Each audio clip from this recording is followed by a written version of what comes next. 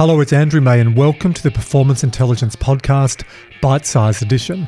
This is where we take a clip from a previous podcast and amplify it for you in a snack-sized format.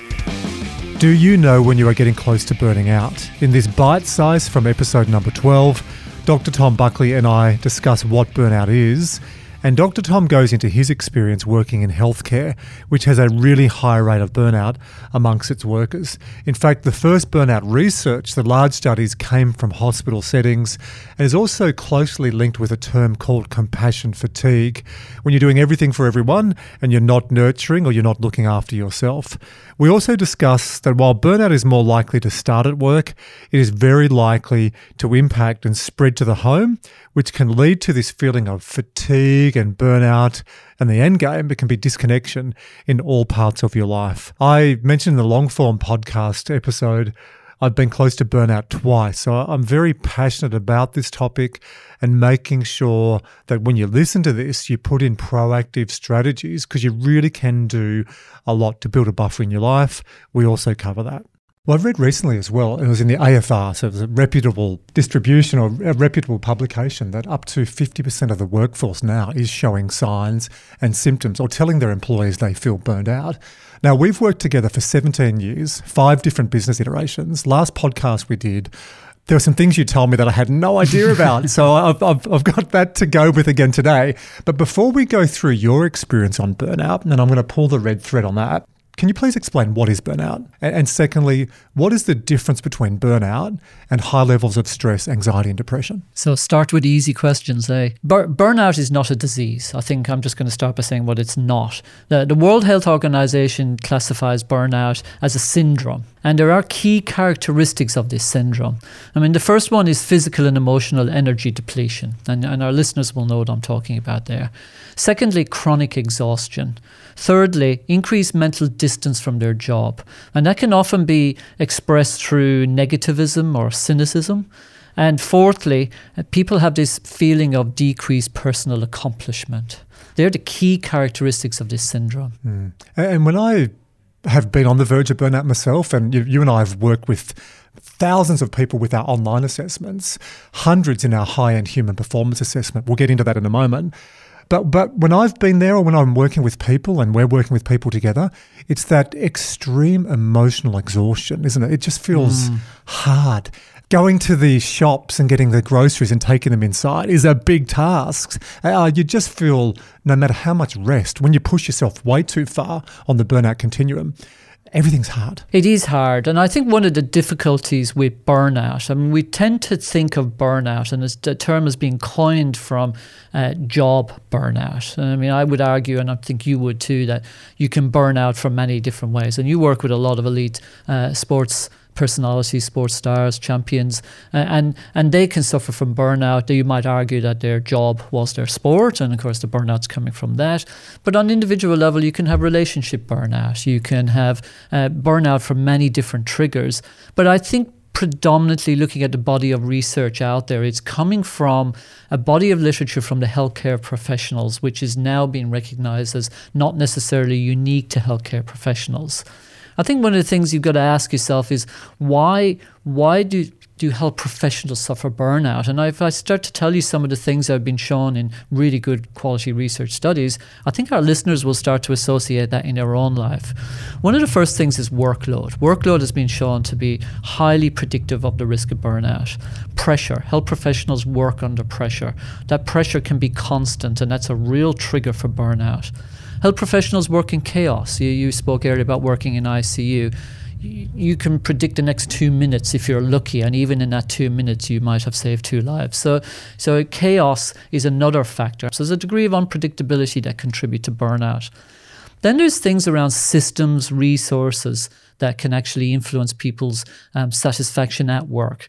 And we see this in the health system where we often say the bureaucracy gets in the way of good healthcare delivery. And that can really frustrate clinicians and can become a real source of burnout, where you have to do so much clerical work and you think, well, I didn't do 10 years in university to learn how to fill in a computer form, but actually there's a reason for it, and this is how the system works.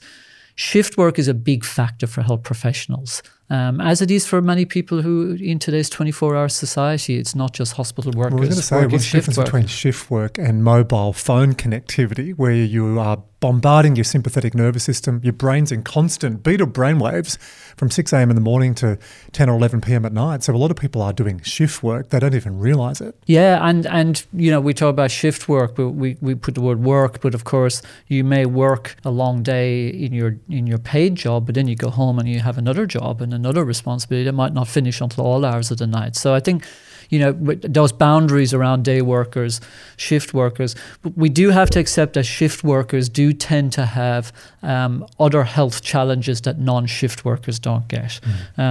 Shift workers tend to be 5 times more likely to suffer from depression symptoms, and there's many other, physical fatigue as well with shift workers. There are many additional stressors for shift workers which would make them even more prone to burnout. But one of the other things too that comes up in the literature, that it's often the little things. And I often become aware of this at home, the little things. We all know the little things at home can get in each other's nerves. In the context of work, it's often those little things that trigger people into that road of burnout. And those little things might be like not filling the paper back up in the photocopying machine. It might be not changing the toilet roll in the shared bathroom. Those little things can grind on people. And when you put that into the context of pressure, into the context of unpredictability, those little things can become the triggers where people actually start to lose it. So for anyone listening to this, if their partner has said, put the toilet roll holders back or put that back in the drawer with all the peanut butter, does that mean their partner's on the verge of burning out? It might be that their partner's trying to trigger them on or maybe they're trying to stimulate a conversation. But I think, if we take it purely from an empirical research perspective, people who have suffered burnout, and you and I have worked with many clients who've been on the brink or suffer burnout, they will often be fixated on the little things. And it can be a whole process to come back upstream to see why did that little thing trigger this perception of burnout. I had a client say to me a few years ago, I don't think I've shared this with you, he said he feels burnout is like a piece of toast. And if you feel the toast is cooking, and you can pull it out of the toaster, okay, and then you can let it sit. But if you leave it in on 5, when you go to a toaster, like when we used to travel and you go to a hotel and you put it in and someone had this sitting on 5 and you've got burnt toast. And he said it was like that. He's trying to scrape everything back. And it was a really good analogy, because I have read if people are extreme on that fatigue scale, emotional fatigue, sometimes they actually have to change careers. And interesting, just piecing together a few things you've said. Herbert Freudenberg, who is an American psychologist in the 1970s, studied your profession, the medical profession, where he first came up with the term burnout. But it's evolved so much more because it was just about work. And what you're saying, it's about work and life and family and fitness. And it's everything in our lives now, because in Australia, Monday, 16th of March, when Morrison told us to work from home, that just put a whole lot of anxiety, a whole lot of pressure, a whole lot of digital acceleration on everybody, and we weren't prepared for that. That's right. And interestingly, people are still experiencing similar responses. And I find that phenomenal that actually, if anything, while we've prepared and we've done a lot of work to be able to work flexibly, and we understand, and people have probably built up their stack of toilet rolls and everything to be prepared for it, we're still seeing the same response. Hi again, it's Andrew, and I hope you really enjoyed that episode. We would appreciate if you help to amplify the Performance Intelligence podcast by sharing episodes with your friends and with your colleagues, by going to iTunes and leaving a rating and review. This really does help get the message out to a wider audience, and I love reading the comments as well. If you'd like to know more about booking me as a speaker at your next annual conference or company offsite, or purchasing one of the books I've written, including MatchFit, or if you'd just like to receive my monthly e-newsletter, which is called the AM Edition, that has stacks of information specific to all things human performance, go to andrewmay.com, and we'll see you on the next edition of Performance Intelligence.